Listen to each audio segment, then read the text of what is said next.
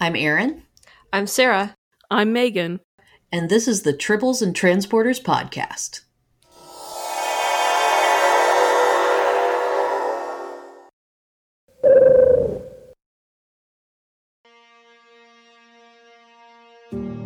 You could write about something in science fiction, so I dreamed up the Star Trek idea so that I could comment on man and society. The whole show was an attempt to say that humanity will reach maturity and wisdom on the day that it begins not just to tolerate, but to take a special delight in differences in ideas and differences in life forms. You know the greatest danger facing us is ourselves, an irrational fear of the unknown. There's no such thing as the unknown. Only things temporarily hidden, temporarily not understood.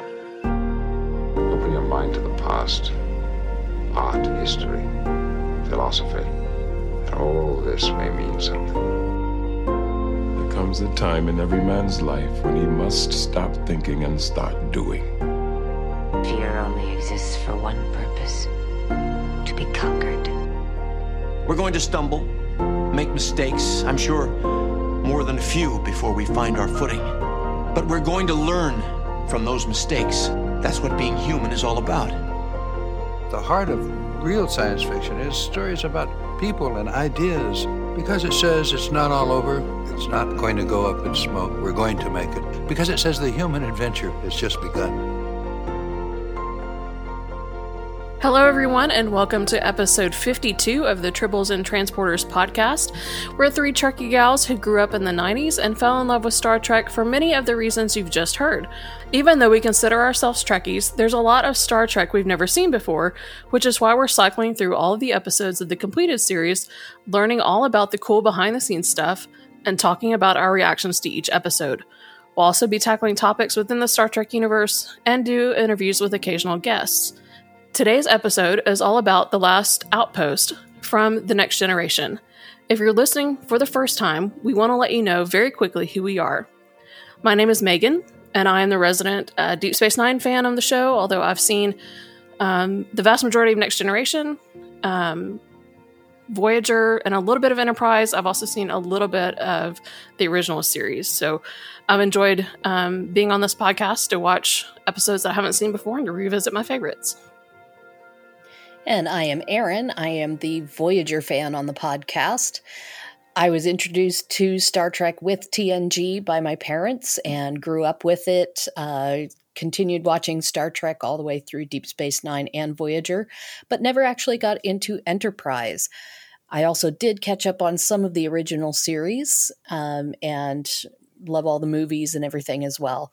So I'm also enjoying getting into some episodes I haven't seen and some I haven't seen in a long time, like this one. And I'm Sarah. TNG is my favorite series, so I've seen, I think, all the episodes, although I think there are a couple that I haven't seen all the way through, as I kind of discovered this past week. That being said, I have not seen all of the episodes of the remaining series, though, so I'm watching a lot of them for the very first time on this.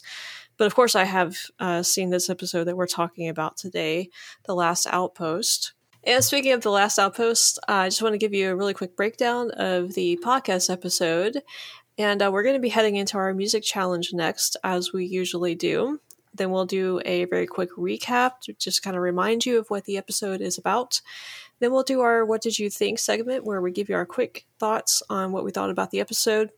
Then we'll do our quiz, where we quiz each other on it. Then we'll do a little bit of behind-the-scenes discussion and guest star stuff, and we'll talk about the episode and get to your listener feedback. But first, we're going to jump into the music challenge, and if you're listening for the first time, this is where I challenge Erin and Megan to identify a random clip of music from somewhere in Star Trek. They always, you guys have done a really good job the past couple of times with this. Erin has gotten it pretty quickly, so I have high expectations for this. Oh, today I've done a bad thing and made her think that we're going to get this from now on. That's all your fault.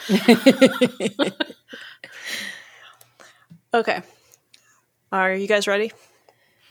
I guess so. Sure. Okay, here we go.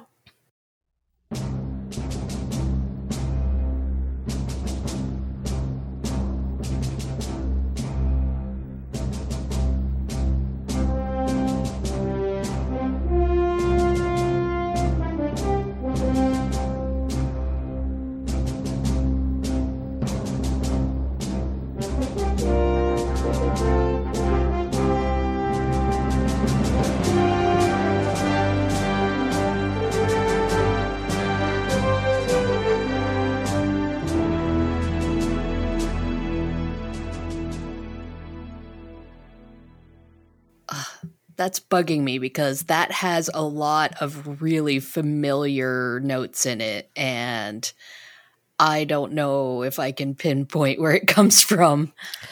Yeah, I same. Because at first I thought, okay, I think this comes from Voyager. And then the longer it played, I was like, no.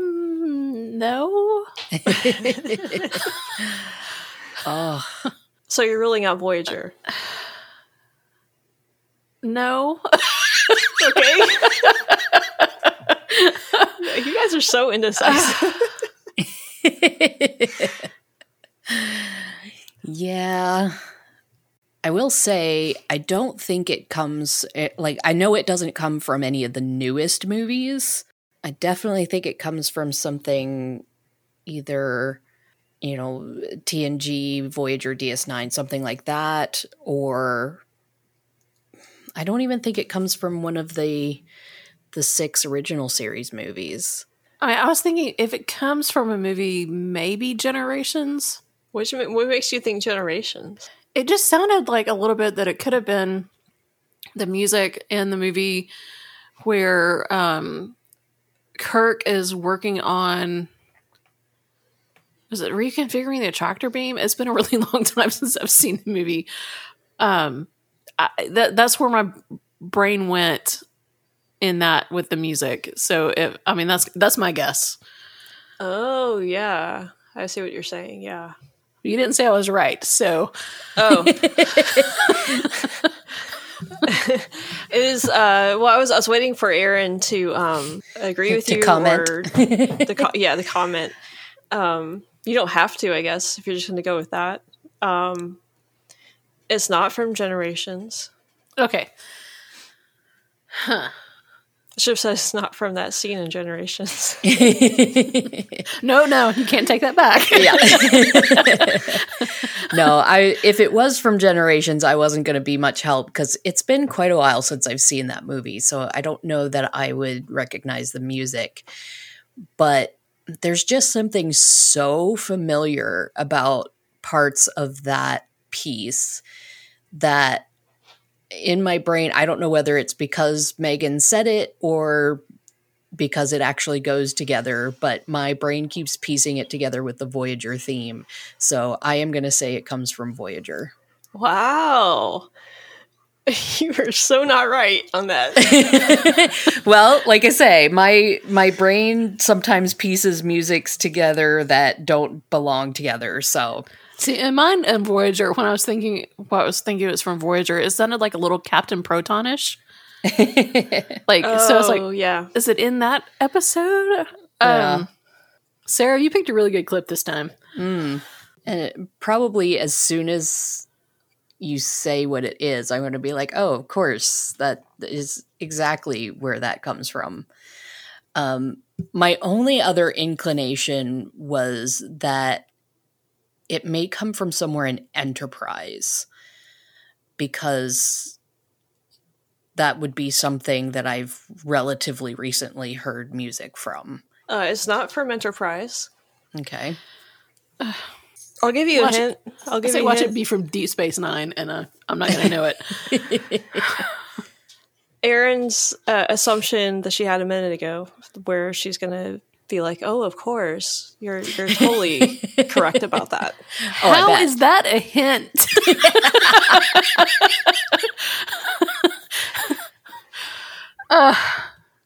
So, Erin, go back to those thoughts and chase you'll know why it's a hint. Trail. You'll know why it's a hint when. Oh no, I'm going to feel really stupid here in a little bit. Scarlett's trying to play with me right now too. Of course. Yeah, she's got her squeaky ball in here. Dadgummit.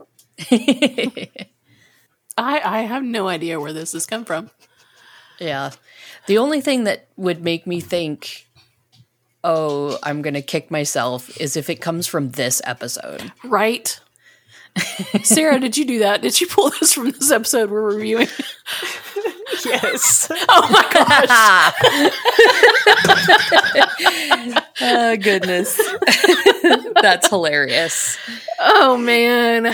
Everyone is going to be yelling at the podcast.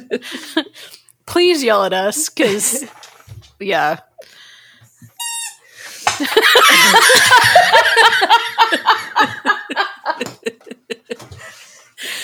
Perfect timing. Oh my gosh.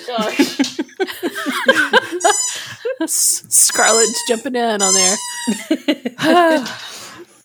Yeah, so that's why I was like laughing when Aaron was like, man, it sounds so familiar, but I don't know like where it came from. Well, in my defense, I did watch this episode a week ago. So. Yeah, I don't have that excuse. I watched it last night. Where in the episode? Do you know? It's from a track called 300. I don't know. It says MIL. I don't know what that's supposed to be. Feudal move assessment. So probably 300 milliseconds. Oh, yeah, probably. So yeah, it's probably like the big like I forgot. You know, one of the bridge scenes where they're trying to like outmaneuver the Ferengi in this. Yeah. So. Yeah. So, I have an app on my phone that I usually just spin to like randomly choose where I'm going to get the music from, because I got tired of like trying to, manually choose it every. And so, but today I was like, you know what? I'm just going to try this and see if they get it or not. So, that's funny. Jeez. And I feel like an idiot. I just predicted that I would. So, yeah. Well, in your defense, it is kind of like pretty obscure, generic Star Trek music for action scenes. So it really could have come from anywhere. There were definitely some strains in there of the theme and stuff like that. So it definitely, if somebody had played it, I would have gone, is that from Star Trek? Because, it is an undercurrent in there. But, yeah, had a hard fail on that one. The Enterprise is in pursuit of a Ferengi vessel which has stolen an energy converter from an unmanned Federation outpost. While the Ferengi were known to the Federation, this is their first contact with the species, and the Ferengi are thought to be at a similar technology level as themselves. So, what did you guys think of this episode? Well, what do you think? What do you think? What do you think? Well, going into this episode, I knew it was one that was not high on the popularity list, and I knew it was going to be the one introducing the Ferengi, and it is a very different Ferengi than what we're typically used to thinking of. So going into it, I expected not to like it, and while I would say the storyline definitely could have worked, there were a lot of little bumps in the road that made it kind of just odd. So all in all, I mean, it's first season TNG. There's things that they're still ironing out, but it was just kind of a so-so episode.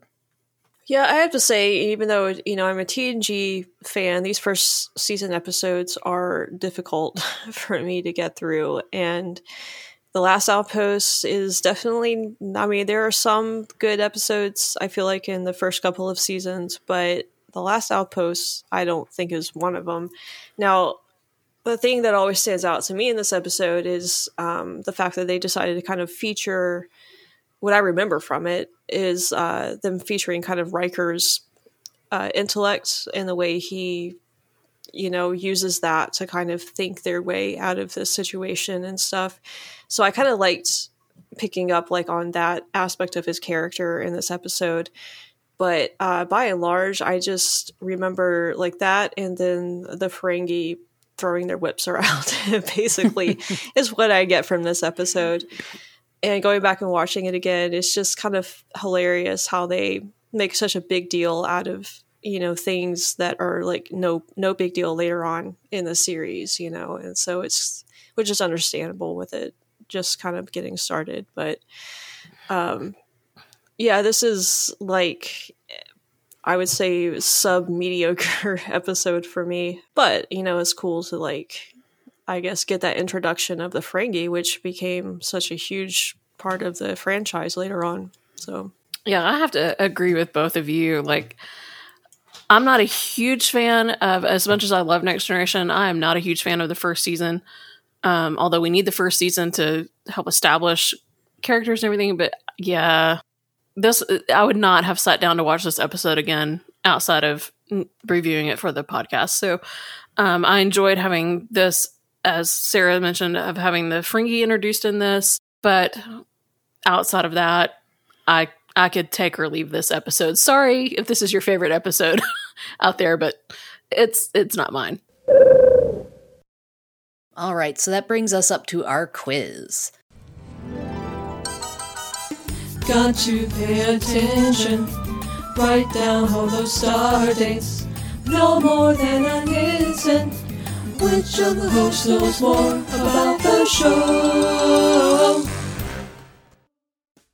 The quiz section is where we ask each other 5 questions to see which one of us was paying the closest attention while we watched the episode.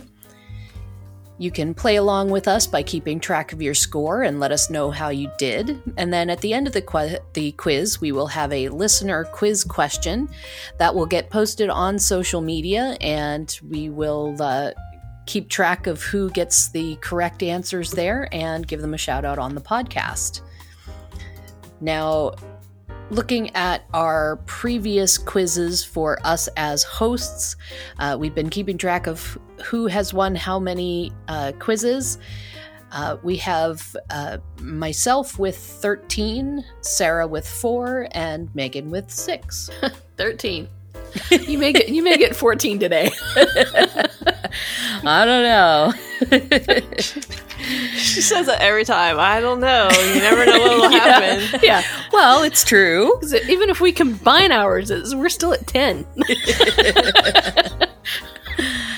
All right. So the way the quiz works is we roll 4 turns to see who gets to ask their 5 questions first. And then we go through in order based on, when I say roll, I actually have a 6-sided die here in my hand. I am going to roll it, and I have assigned numbers to each of our names, and we'll see who gets to ask first. Sarah, you get to go first. Thank God, because I only have 5 questions. This one was hard to pull questions from. Yes, it was very hard. And I just looking through mine again, I realized that all of mine have a common theme, which I didn't realize until now. So, okay, so we'll start with a very, very easy question first. Question number 1 is, what color was the planet? Like from orbit or on the planet? No, from orbit. See, this is why you're all going to skunk me on this today. Brown. I believe it was a light blue-gray kind of color. Yes, Aaron, you are correct. All right. Question number 2. What colors are on the Chinese finger puzzles? I wrote this one down. I did not. White, red, yellow, and green. Okay. Aaron? What I have written is pink, white, and it's either blue or green. It's hard to tell. Okay. Yeah, you're correct. It's like a kind of a turquoise-ish green, I guess. So yeah. Yes, you're correct. Aaron? That was a lot of colors, Megan. Only one more than there was. Yeah. Okay, question number 3. This is not a color question. Okay. So in the observation lounge, when data is showing that hologram of the planet, what is the location number of the planet that's displayed on it? Oh, good grief. I'm assuming it's the location number. It didn't really say what it was, but I think that's what it was. So, yeah, I have no idea on I that have one. no idea either. It is 3004-7204. So wow. It's a whole lot of numbers that I would not have guessed. So no, it was just like down by the name of the planet, so I assume that was like, you know how they always say like heading, mark, and then they give like a bunch of numbers, so I'm assuming that's kind of what that is. But so question number 4. What color was the fingernail polish on the Ferengi? I know this one. I would only be guessing it's like a olive green. I believe it's basically the same color as the planet, kind of a blue-gray. Yeah, I it looked gray to me, so that's what I have is gray. Okay. Aaron's up 3-0 here. Yep. Okay, last question. Question number 5. How many of those like bright orange lights are on the back of the Ferengi ship? Oh. You know, they were kind of all over the ship, but yeah. Like when we first see the ship in the back is to the Enterprise. 3?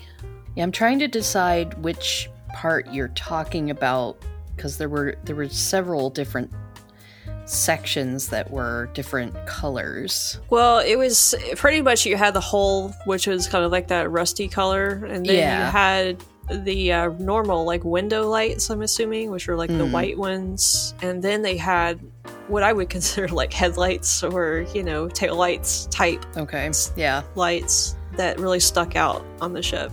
Yeah, I guess I was kind of confusing it with like the kind of, I guess it's the engine where it lights up for the engine part. That's kind of the semicircular that's all segmented. No, it's not that. It's not that. Yeah. Okay. Then that changes my answer, because I was going to try and mentally count all of those. Oh, no. I'm going to say I think Megan is correct. I think there are 3. Oh, you guys should have gone with Aaron's favorite number, because it was 4. Dang it, I almost did. Oh, goodness. Okay, so end of round 1. Aaron is 3-0. Yeah. All right, so let's see who gets to go next. Megan, you get to ask your questions next. Okay. Question number 1. Which series regular does not appear in this episode? My answer is Will Wheaton. Yeah, I was going to say the same thing. You were both correct. All right. Question number 2. Which solar system are the Ferengi angling through to evade the Enterprise? I have no clue on this one. I'm just going to take the L. I think I have it. If it's the same as the one that they, end up being stopped in, it's Delphi Ardu. That is correct. Let's see. Question number 3. From where did the Ferengi steal the T9 energy converter that the Enterprise crew has been tasked to recover? A planet somewhere, I think. Yes, and they say the name of this place. I don't know the name of the planet. I just know it's a planet. I believe it was Gamma Tauri 4. That is correct. Let's see. Question number 4. What were the names of the 2 children that were in the conference room? Matthew and Pola. That is also what I have written down. And you're both correct. The only reason I know that is because it's a little Riker moment. That's the only reason I know that. Question number 5. On the planet, the portal claims to be from a specific age.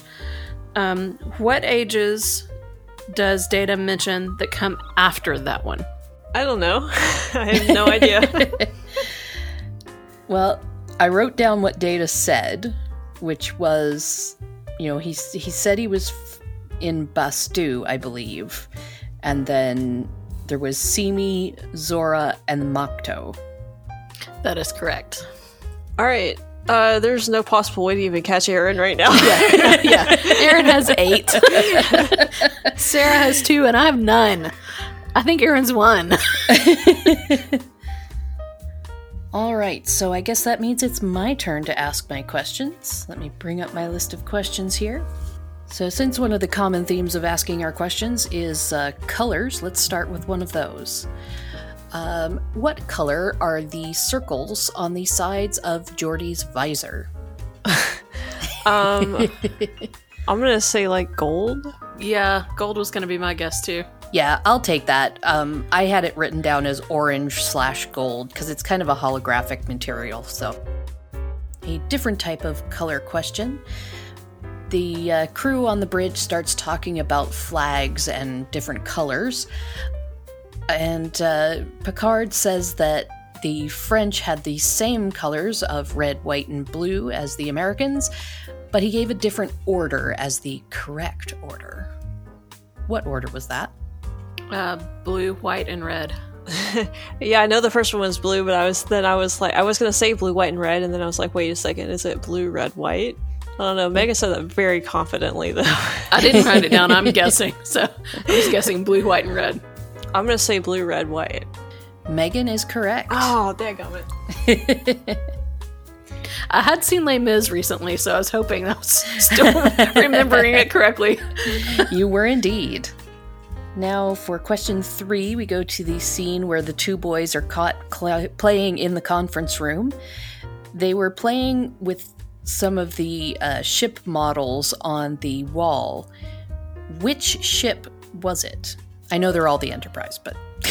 How can you tell? I was about to say, I have no idea. They were showing, like, half the ship at a weird angle. Like, how can you tell which one's which? Well, you kind of see 3 of them in the frame. One is relatively clear, but the one they were playing with is fairly specific.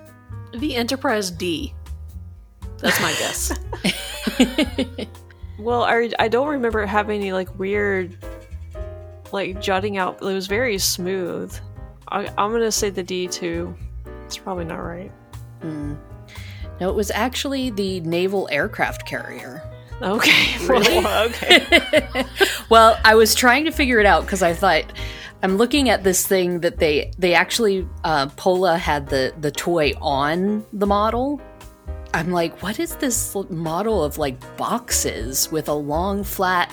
And then it clued into me that it was the bridge of the aircraft carrier. Okay. Now we'll go to the engine room for question 4. We see engineering briefly, and we do see the warp core, and there is a symbol above the hatch on the warp core. What is that symbol? Is it always there? I believe so, but it just really caught my eye this time. I didn't know there's a symbol there. It's basically above Riker's shoulder for the whole scene where he's standing in front of the warp core. Man. For some reason I have, like, a circle with a square inside of it in my head, but I've never paid that close of attention to it, I don't think. I'll just go with the radioactive icon. Well, that would make more sense. Yeah. Well, I was wondering if that's where this symbol was derived from, because it's a yellow triangle with 3 red triangles in it. And it's arranged kind of like the radioactive symbol. So, yeah, I was thinking that might have been where it came from. I do kind of recall seeing that now. Although I don't know if dilithium crystals are radioactive, but yeah, still it would be probably dangerous to open it. All right, and you knew I couldn't get away without doing one from a dialogue. Yeah, I'm not going to get this. You might. When the Enterprise is losing power drastically and they are starting to get very, very cold on the ship, what temperature does Picard say it can get down to in orbital space? Minus 200 degrees Celsius. Yes, that's what I was going to guess too. See, I told you you get it. Our scores added together, Megan, don't equal hers. No. So after our last episode, we had a listener quiz question go out on our social media pages. The question was, What was the alert condition that Spock ordered the ship to enter? Now, we only had 2 people respond, so I'm going to give an honorable mention to the person who gave a stab at it and did not get the correct answer. He was Master Haircrafter 2 over on Instagram. He guessed Theta, which was one of my red herring multiple choice answers. And then, I'm not playing favorites here, but my brother Mark Brown did get the question right by guessing Baker 2. Although he guessed it because he thought it would be funny that Spock was saying Baker. So, so those are our people answering our quiz question. At the end of this episode, there will be a listener quiz question put out on our social media pages. To participate in that, you can just find us either on Instagram, like I said, where we are Triples and Transporters. And then we also have Facebook group and page, and also a Twitter account at Tribbles Podcast. All right, guys, we're going to try a picture on this. Let's get everybody one, please. Pictures up. Pictures up. Let's roll sound. Rolling. Rolling. Sound speeds. Camera speed. Take 2. Mark. And action!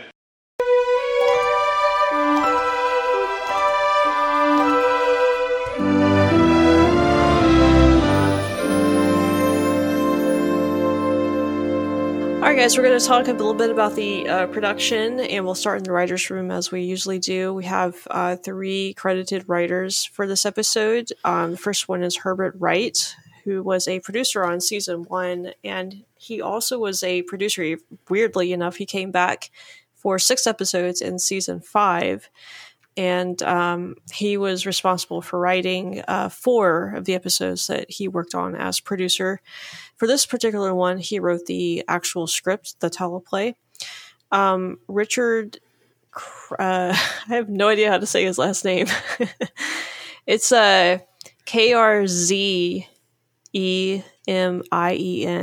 I don't know his last name. Just call him Richard K. Yeah, Richard K. This is the only episode of Star Trek that he ever worked on, and he is credited for the story of the episode. And then we have the kind of famous Tracy Torme, who just was like a regular staff writer on the show for season 1. And he's credited for being the story editor on this. There's a weird writing story behind this that had me going, okay. But basically, the night that they had basically finished the script and it was going off to be printed for everybody, they were like passing by the hall and noticed that somebody in the, I don't know whose office it was, but they were like marking up the script or something with, pen.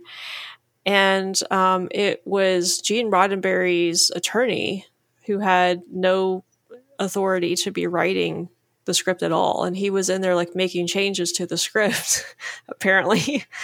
And wow. they were like, what are you doing? And he tried to like give the excuse that it was authorized changes by Rick Berman and Robert Justman, who had authorized these changes, and he was like just marking up the script based on the changes that they wanted to make. So basically lying to them about it.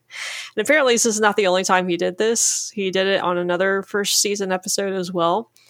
And basically they went and complained to Rick Berman about it. And apparently it eventually stopped, but little story apparently. That's amazing. He didn't get fired.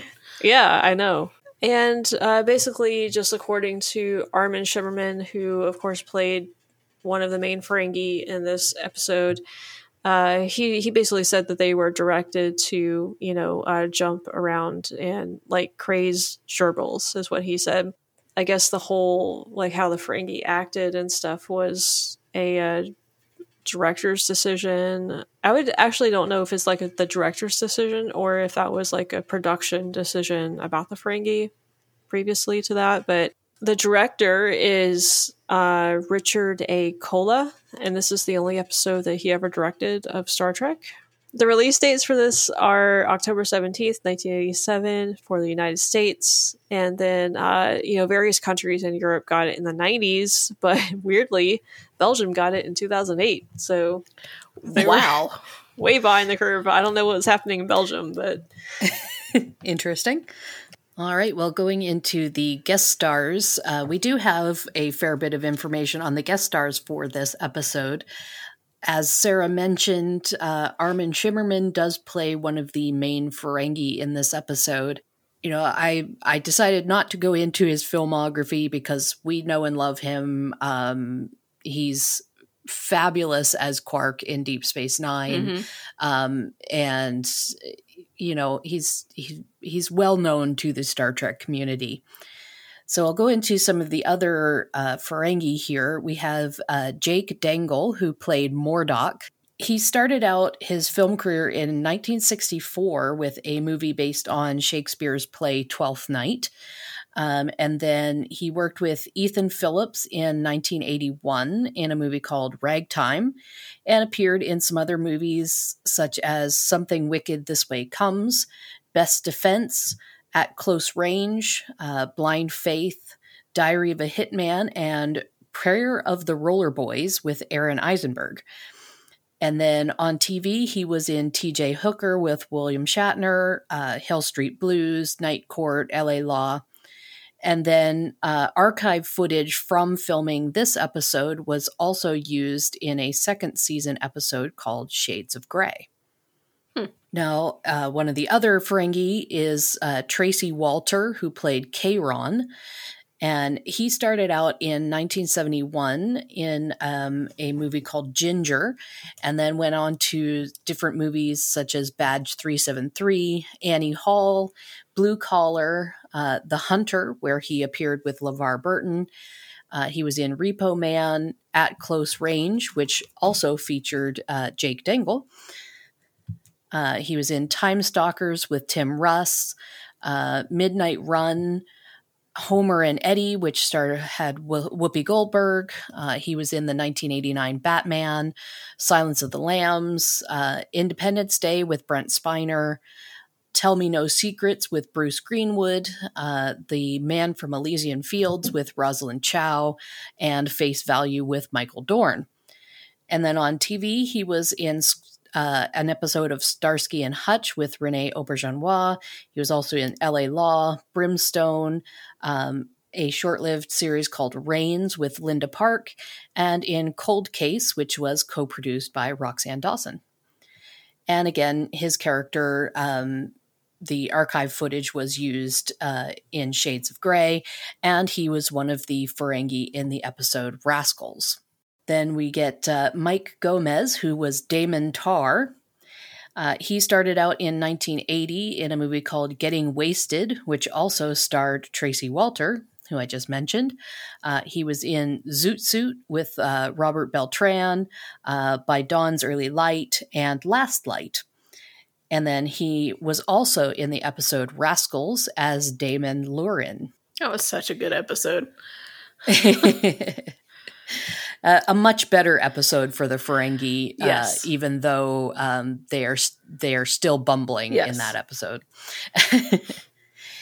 And then we move on to Daryl Henricks, who played the Takan Portal 6-3. And he started out in 1982 in Citizen with Whoopi Goldberg. He was also in Beverly Hills Cop 2, The Rocketeer, which also had Max Grodenchik, Jumanji, The 13th Floor, and Just Visiting. But he is also known in Star Trek for playing Ambassador Nanclus in Star Trek VI, The Undiscovered Country.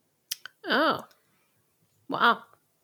Yeah, a very, very different character. Yeah, very different. When I saw the picture of him, I was like, wow, I would not have recognized that as the same actor. No, not at all. And those are our guest stars for this episode. Shall I destroy them? Then they would learn nothing. A most interesting conclusion. But what if they never learn, Riker? Is this a test also? In life, One is always tested. I see them much as we were several hundred years ago. But possessing the technology they now have, they're very dangerous. Untrue. We seek friendship with you. But we can hardly hate what we once were. They may grow and learn. And learn ways to destroy you. Well, our values require us to face that possibility. All right, guys, we're going to get into the episode discussion now, and we're just going to start out with the very beginning where the Enterprise is chasing the Ferengi vessel that's believed to be carrying a stolen energy converter, which they call the T9 converter, that I learned they got from a planet somewhere, and I forgot the name of the planet already. I don't... What was the name of the... Gamma Tauri 4. Okay, I wasn't going to remember that.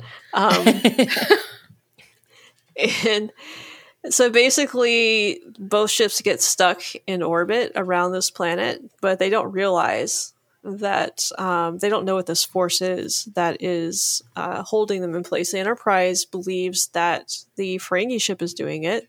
The Ferengi thinks that the Enterprise is doing it. So right now, like in this part of the episode, they're basically just trying to outmaneuver the Ferengi. And I feel like this entire part of the episode was trying to show off the capabilities of both the Enterprise and the Ferengi ship, like just setting up the Ferengi power, like how much power they have and what they can and can't do, basically. Yeah, I mean, you had to have some kind of setup to explain what was happening in the episode to introduce a species that had never been heard of before inside the Star Trek universe, so... But I feel like it was just a lot of dialogue. It was a lot of dialogue. Yeah, like the first 20 minutes of this episode is them just trying to get out of the Ferengi trap.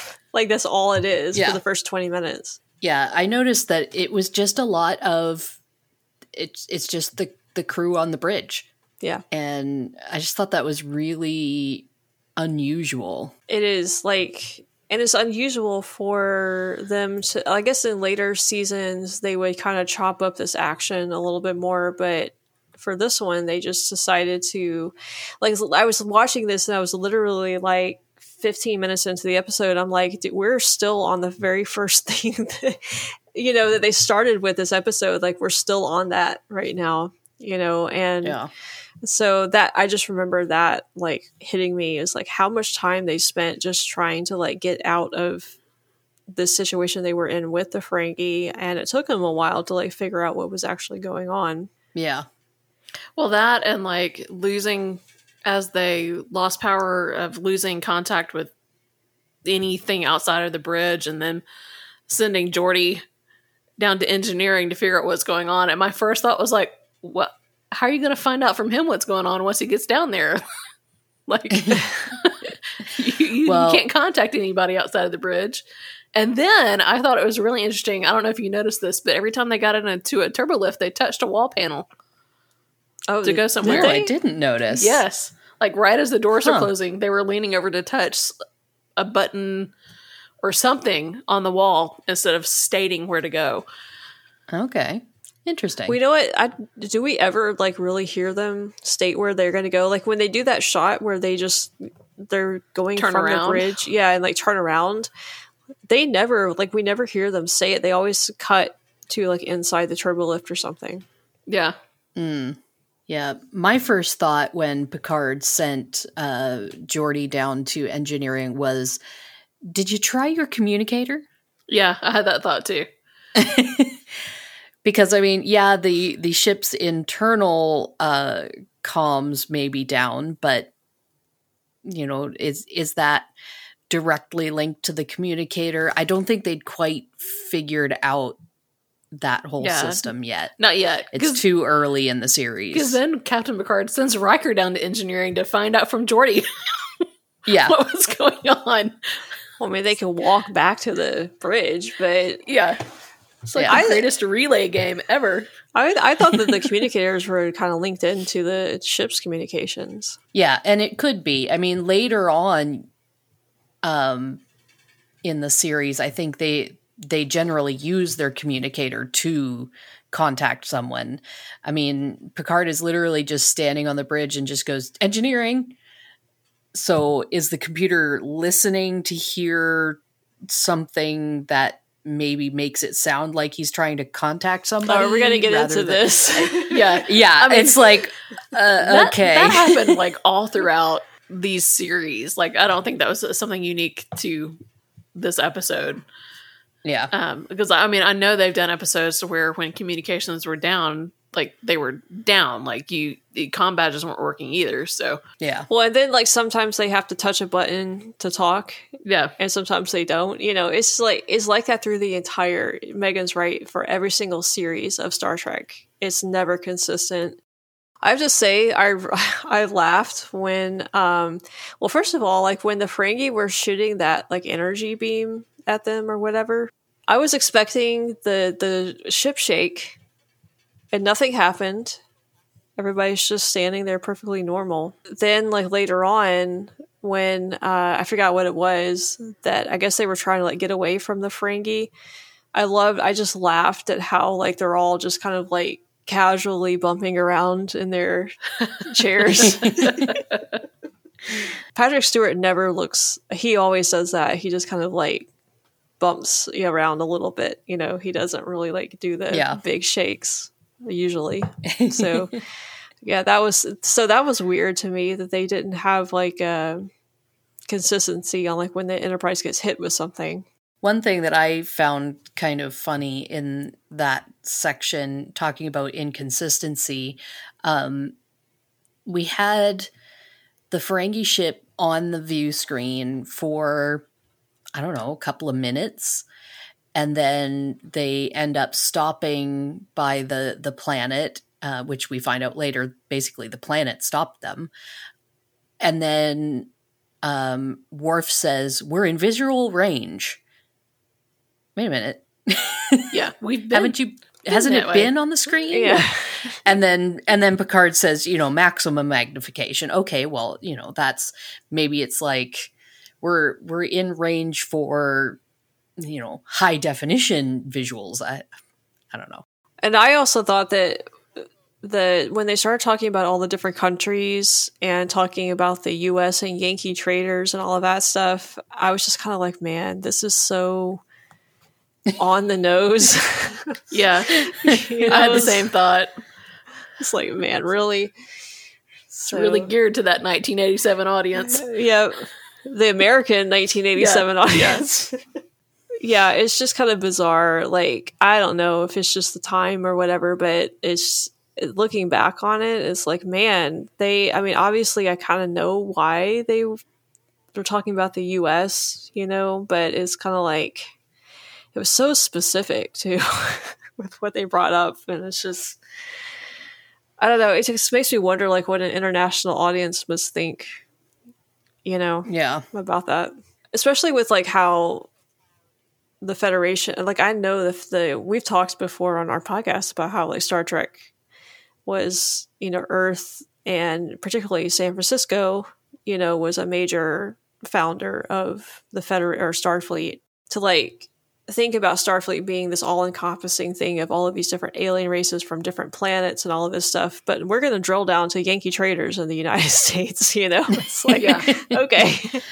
Yeah, I thought that whole conversation was odd because we've had, Data referencing an obscure language known as French before, and then, Picard getting upset, and but then when they bring up Sun Tzu and they're playing with Chinese finger traps, it's like nothing to them to say, oh yeah, the Chinese, great philosopher and strategist, and it's a Chinese finger trap.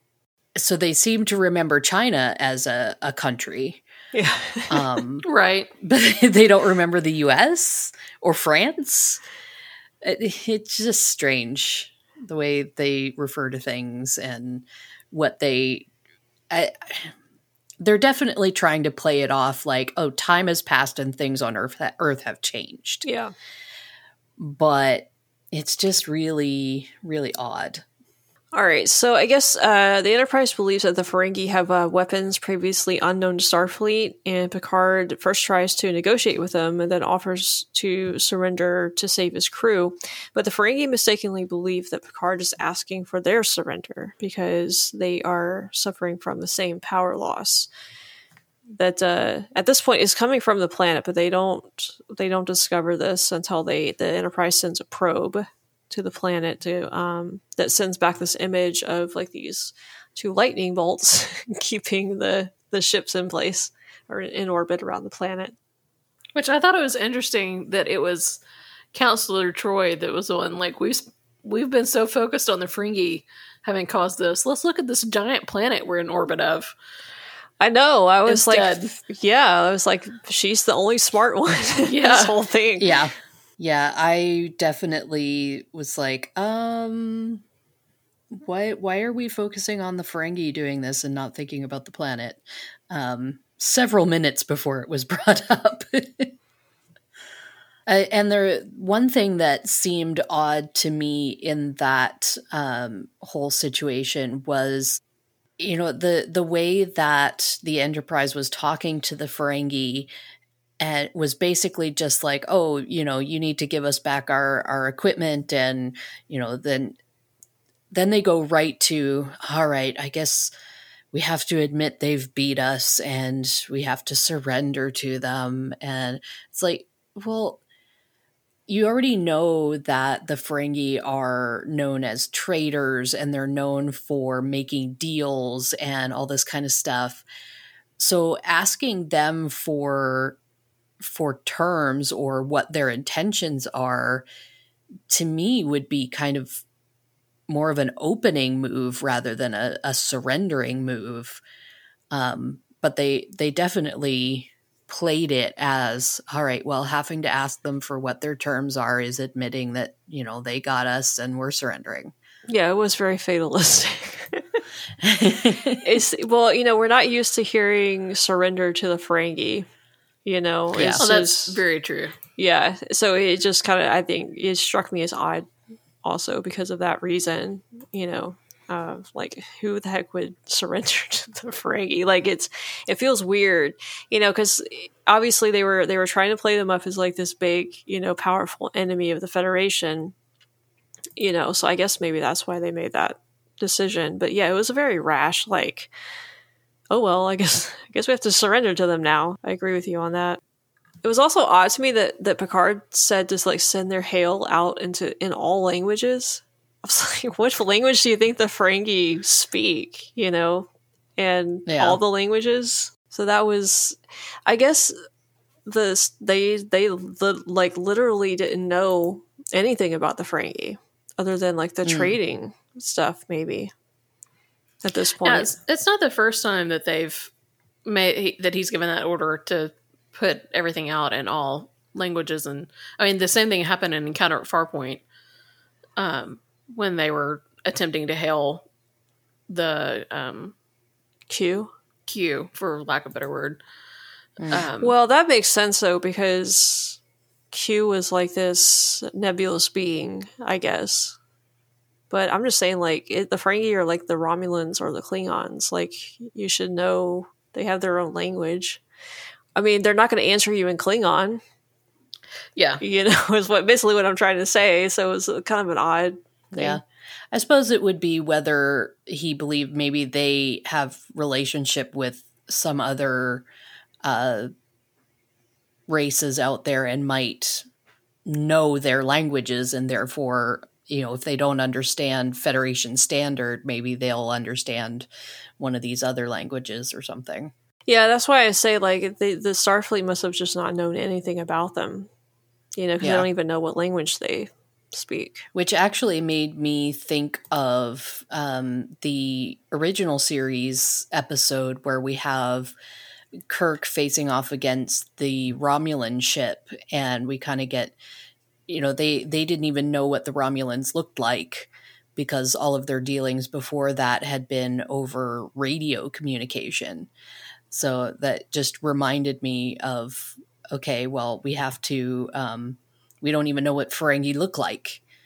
And going to the image that we see of the force field coming from the planet and holding the ships in place, the image that we see in the hologram that Data brings up, it didn't look like the force field was coming from the pole of the planet or something.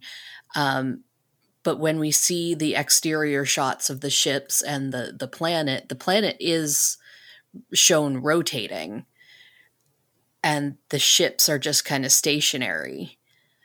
So to me, that kind of seemed odd. Like, it almost seemed like there would be points where the force field would be coming from the opposite side of the planet, unless it kept moving. Yeah. I don't know. They didn't really explain the whole, like, what was happening on the planet very well. Yeah. Although I do hate that. I mean, I don't know if this happened in any of the first season episodes after this one. I sort of hated that we lost the 3D holographic display that happened in the conference room. Yeah, I wondered. Maybe that was caught my eye, and budget I thought, reasons that got lost or wasn't used, and maybe it took too long to build. Yeah. I tried to remember, like, do we see that again anytime? Yeah. I couldn't remember anything. Okay. I can recall a few more episodes where they use something like that, but it's rare. Although I do have to say, in that same scene, Brent Spiner was fantastic. Trying to do that briefing with his fingers stuck in that toy. I thought he did amazing in that scene. Yeah, that's very true. I kept waiting for him as Data with, crazy strength to just like rip it in half. Yeah, me too. Yeah, I always like that part of this episode, because it just shows these little character moments of Data and how he's still just trying to like figure out. He's got that childlike, wonder that, follows him throughout the entire series and then into the movies a little bit. You know what I noticed in this scene? I noticed that I had never questioned or thought about like where it came from before, the little Chinese finger puzzle. I think in previous watchings of this episode, I was just kind of like, that's weird that's in there. I didn't realize like where it came from. And now this is the first time watching this, and I'm thinking that the boys brought it in there. Like they were playing with it. Yep. Yeah, I just figured that out. Yeah, no, that totally makes sense. And it makes the kids being there have a reason. Yes. Because at first when I saw them in there, I was like, this is a weird, moment. Are we still poking at, Picard doesn't like kids? And yes, that was part of it.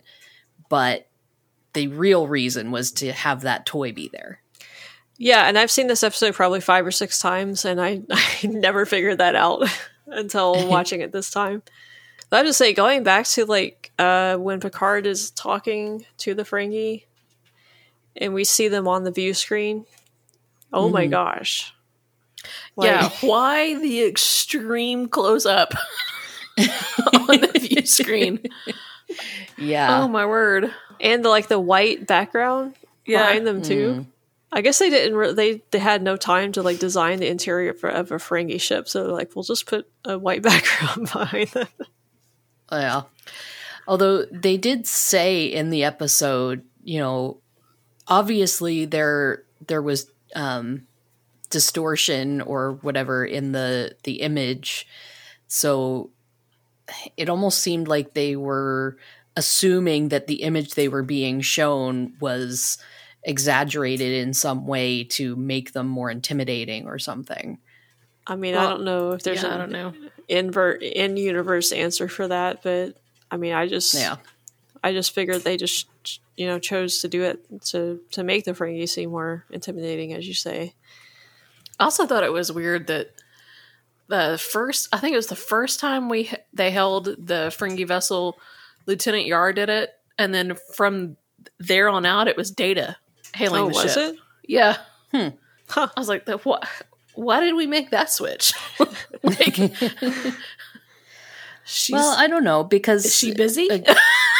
Well, she was closing the channel and stuff. Yeah, but he was the one opening it. I didn't catch that. Yeah, I mean, he even says hailing frequencies are open. I'm like, what?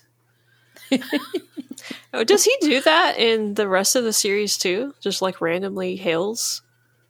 I feel like he does. Maybe. I don't know. I don't remember. All right, so basically, after the Enterprise figures out that the Ferengi are stuck in the same situation as they are, they decide to send an away team down to the planet, and the Ferengi also send an away team down.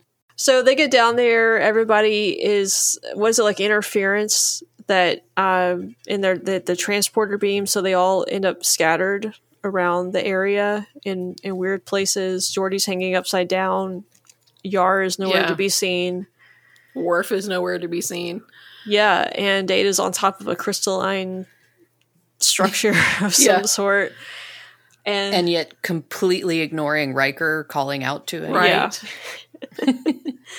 I guess he was trying to figure out what the structure was that he was on or something. I don't know. But Riker finally rounds up everybody, and then the Ferengi come and crash the party and start throwing their whip energy weapons at them or whatever, knocking them out. And then everybody eventually wakes up, and this strange portal appears on the planet, who represents this bygone empire that has been gone for a very long time. And basically the Ferengi start accusing the Starfleet humans, Starfleet crew of doing all these horrible things. And the portal starts judging them based on like their, I guess, the deeds that they have or haven't done, as far as like helping civilizations or not helping civilizations, like the whole like Prime Directive thing that Starfleet has to observe. The Ferengi are calling them out on it, basically, and trying to get the portal to, I don't know, what are they trying to get the portal to do? Like destroy the Enterprise, or they're trying to like work with them and like serve the Empire and stuff. Well, I think it's more they're groveling and trying to say, if you're going to destroy somebody, destroy them instead of us. Yeah. Let us live. We'll serve you if you'll just let us go. Mm-hmm. Well, at the same time, too, you have everyone on the Enterprise, and I'm assuming on the Ferengi ship, the energy from both ships are continuing to be drained. The crew of the Enterprise has basically been put on a few decks to help conserve and shut down energy to the other decks to help conserve and keep people alive. So, and that was a little weird too. Just came out of nowhere. I was like, whoa, okay, so this is going on apparently on the Enterprise. Yeah. Yeah. Which my one thing with that, and again, this is probably just a not having things set out in the Star Trek universe yet, but my first thought when they started losing life support and they were getting cold was to go back to Voyager and Macrocosm. When Voyager loses power and life support, it gets hot. And it's explained that it's because the heat from the warp plasma can't be vented because there's no power. So it gets very hot on the ship. So I thought it was interesting that there's those two different approaches to the danger of losing life support. And it seems to me we've seen it in other series and episodes where the danger becomes, we're going to run out of oxygen or something like that. I don't know whether it's just based on the individual ships or stations or whatever that becomes the problem, or if it's just, well, this is what suited the story, or it's what made scientific sense at the time. It's probably more the latter of what made scientific sense at the time. Yeah. Sarah, you're more on the NASA history than I am. When was the International Space Station completed? Like, I know we were doing shuttles into space, into orbit, but... Completed? Yeah, I mean, it would make sense to me that would be the more mentality of, let's say that the International Space Station or one of the shuttles that went up, if that had lost power, it would have gotten cold. Thinking about Apollo 13, not even that too. Yeah. Because in Apollo 13, it got cold, and the oxygen, like, it was the same situation as this. So it kind of had me going back to that. I don't know about, because there really hasn't been an incident with shuttles or the International Space Station like that. So I don't know. Yeah, I didn't know that. I mean, obviously, I didn't know that from. Well, we did watch that episode of Voyager, didn't we? Yeah. Okay, I don't remember. Yeah. I don't remember that explanation, I guess, that you gave, but.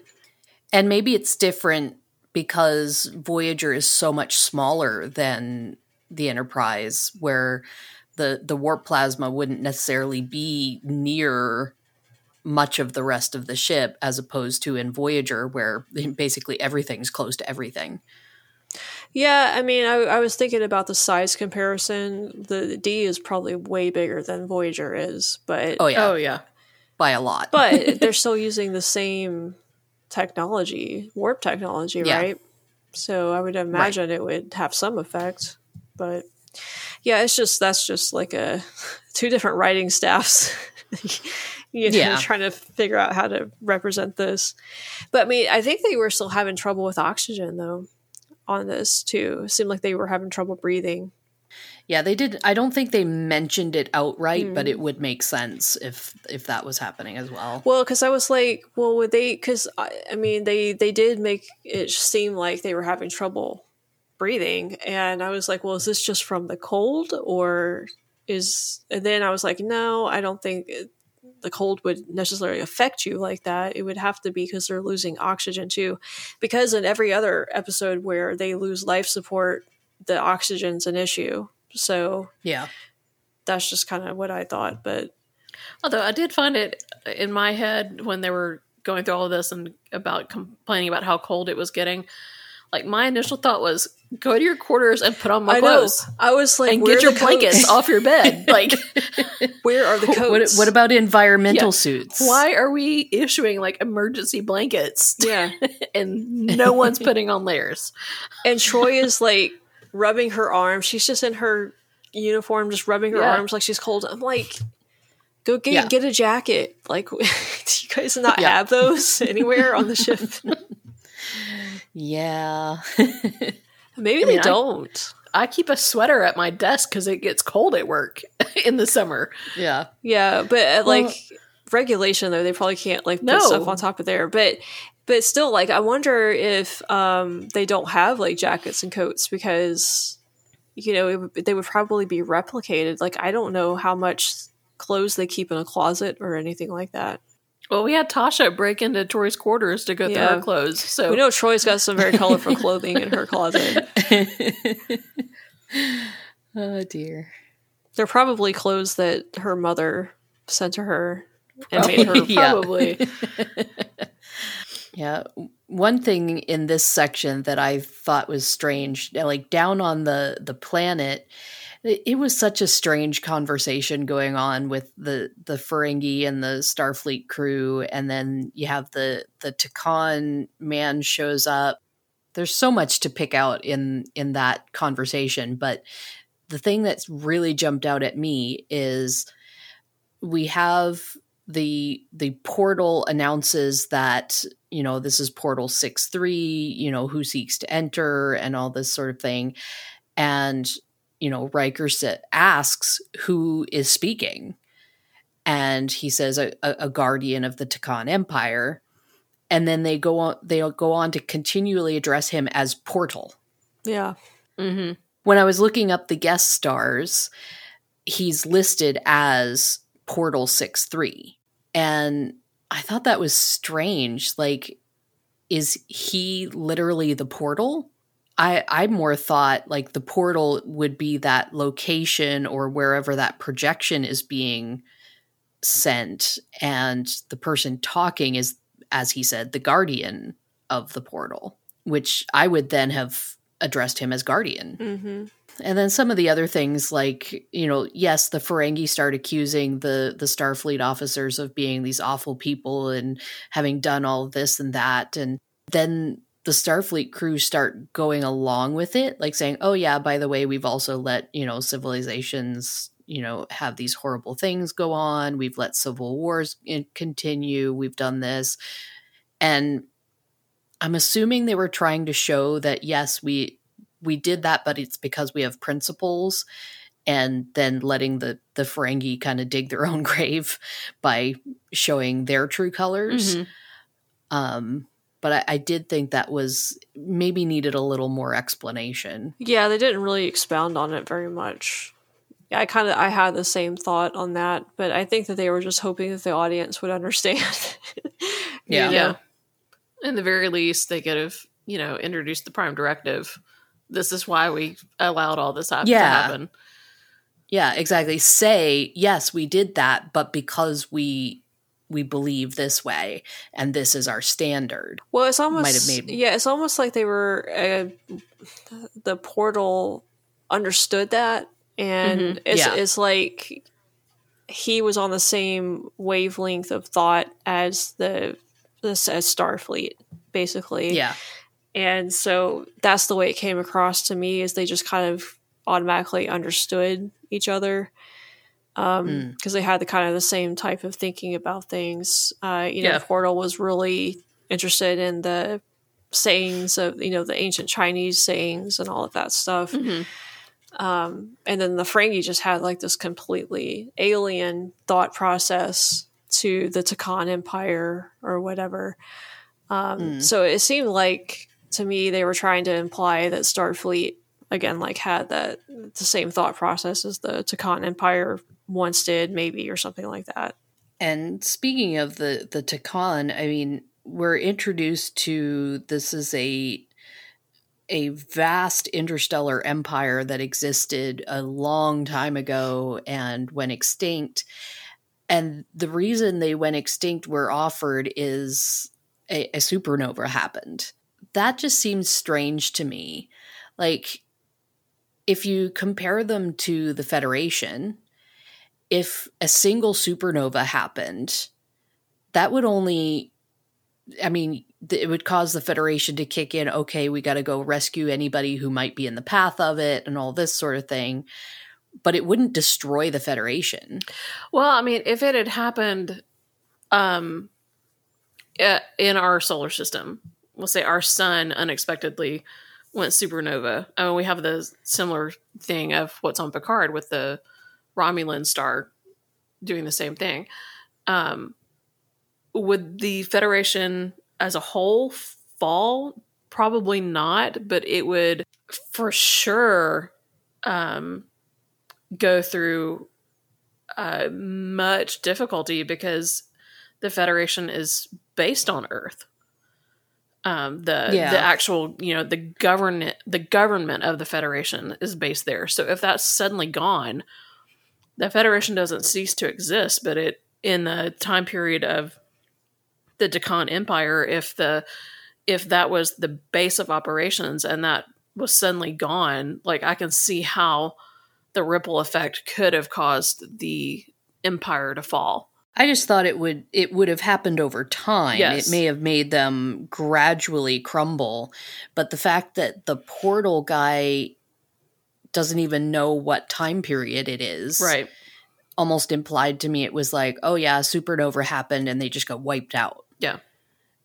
And so that to me just seemed like a strange explanation, especially when, whether this was true or not, but you have data saying, it's believed that they were able to move stars. So somebody who's that in tune with how stars work and everything, I don't know. It just was hard for me to believe that a single supernova would just wipe them out. Well, we had the same issue on Picard with that supernova, so seems like a thing Star Trek likes to do, I guess.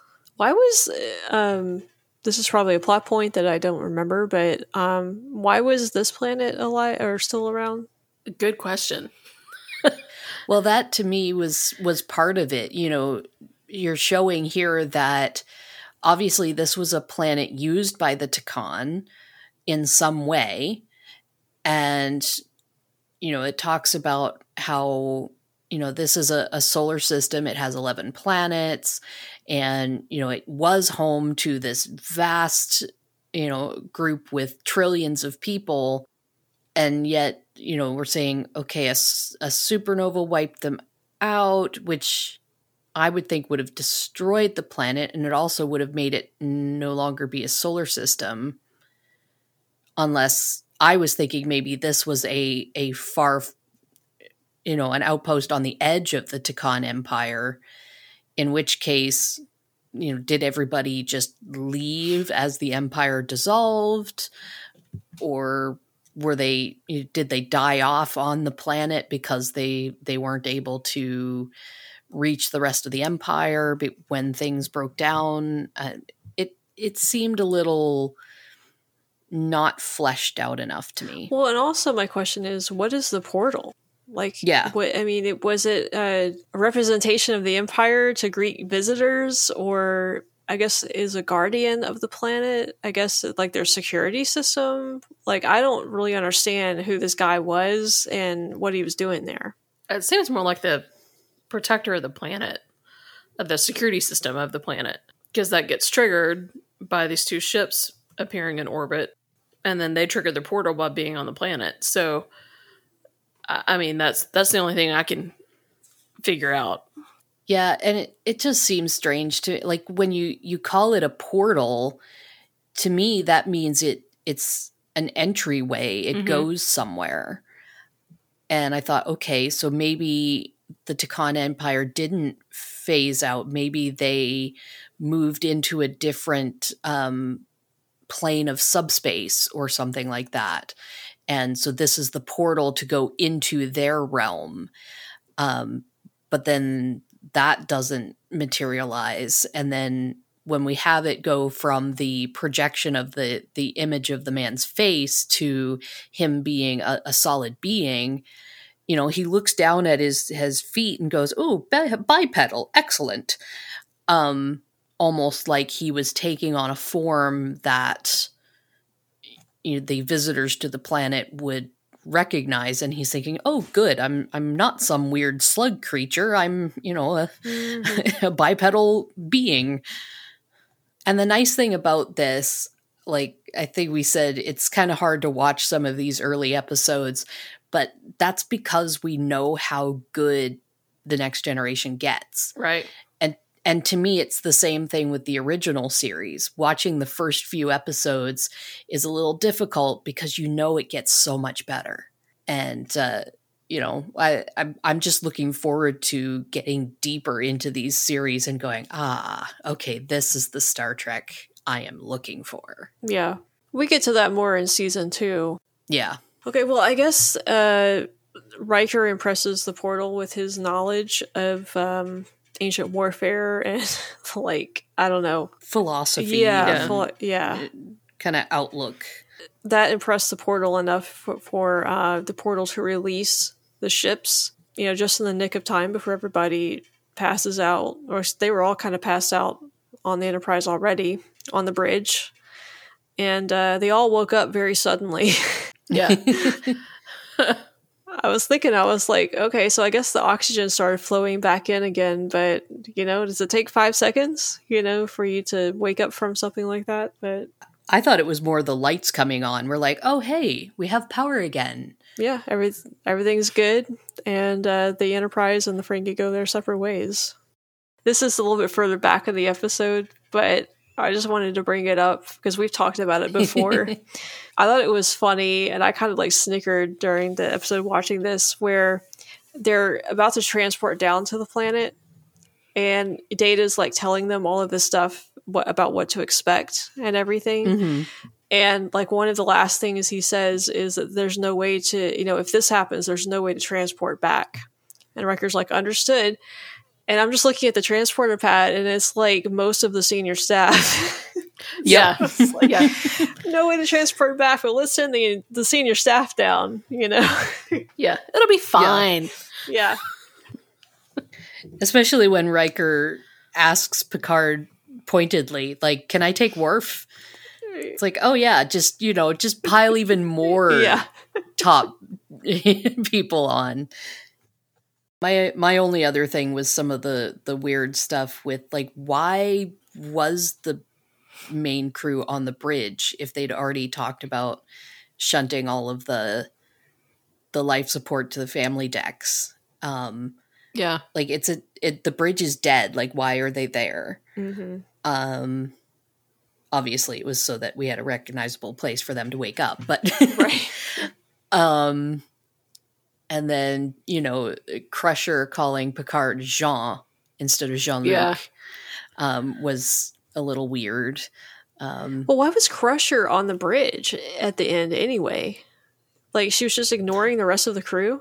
Well, I guess it was, maybe it was a thing of, well, I guess we're all pick where we're gonna die. We're all dead now, so let's all go to the bridge. And she wanted to be by Jean's side when they died.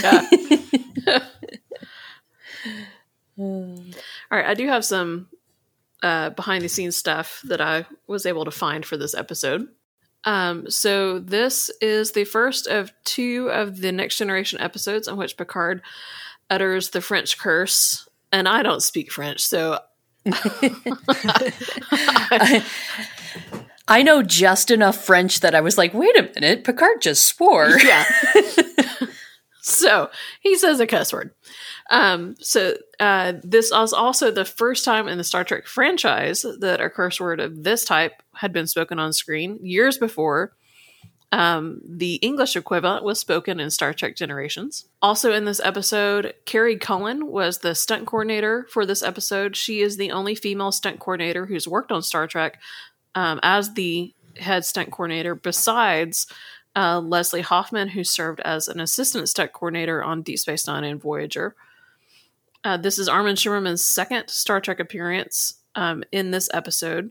The first was in the Next Generation episode Haven, where he appeared as the Betazoid gift box face. Haven was shot first, but aired after this episode. He also appeared later in the series as playing a different Ferengi before playing Quark in Deep Space Nine.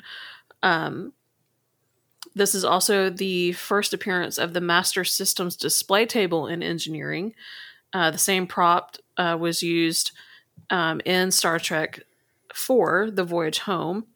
And the appearance of the table in this episode actually matches the prop from Voyage Home. So after this episode, the table was altered to what we're more familiar with and how it looked later on in the series.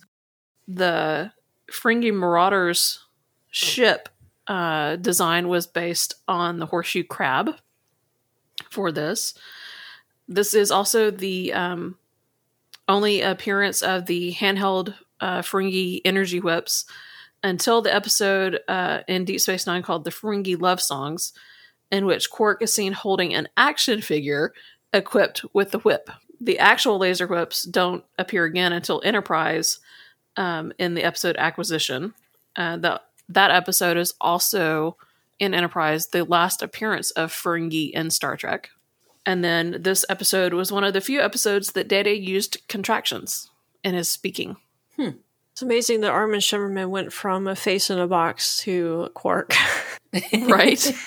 I did also see a video where they mentioned that Armin Shimmerman talked about how he's very much remembered playing the Ferengi and how they changed and everything, and also actually used that to kind of inform some of Quark.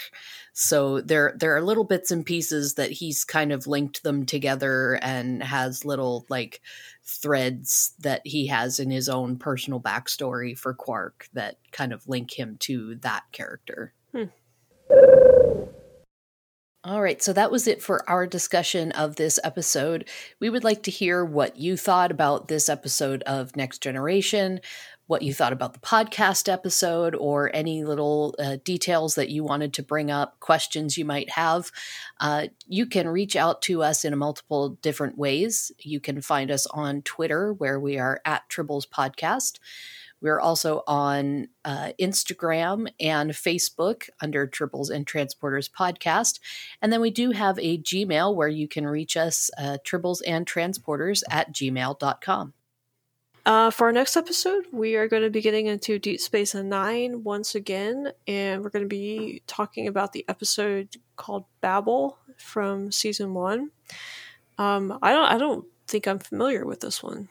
I'm trying to see if it's the one I'm actually thinking of. Oh, yes. It's a very aptly named episode. It's where the crew just start speaking in gibberish. Okay. And we have to figure out why. Okay. Yeah. I thought it was that episode. Yeah. Anyway, we hope you guys will join us next time for that. Thanks for listening as always, and we will see you guys next time. Bye-bye. Bye, everybody. Bye-bye.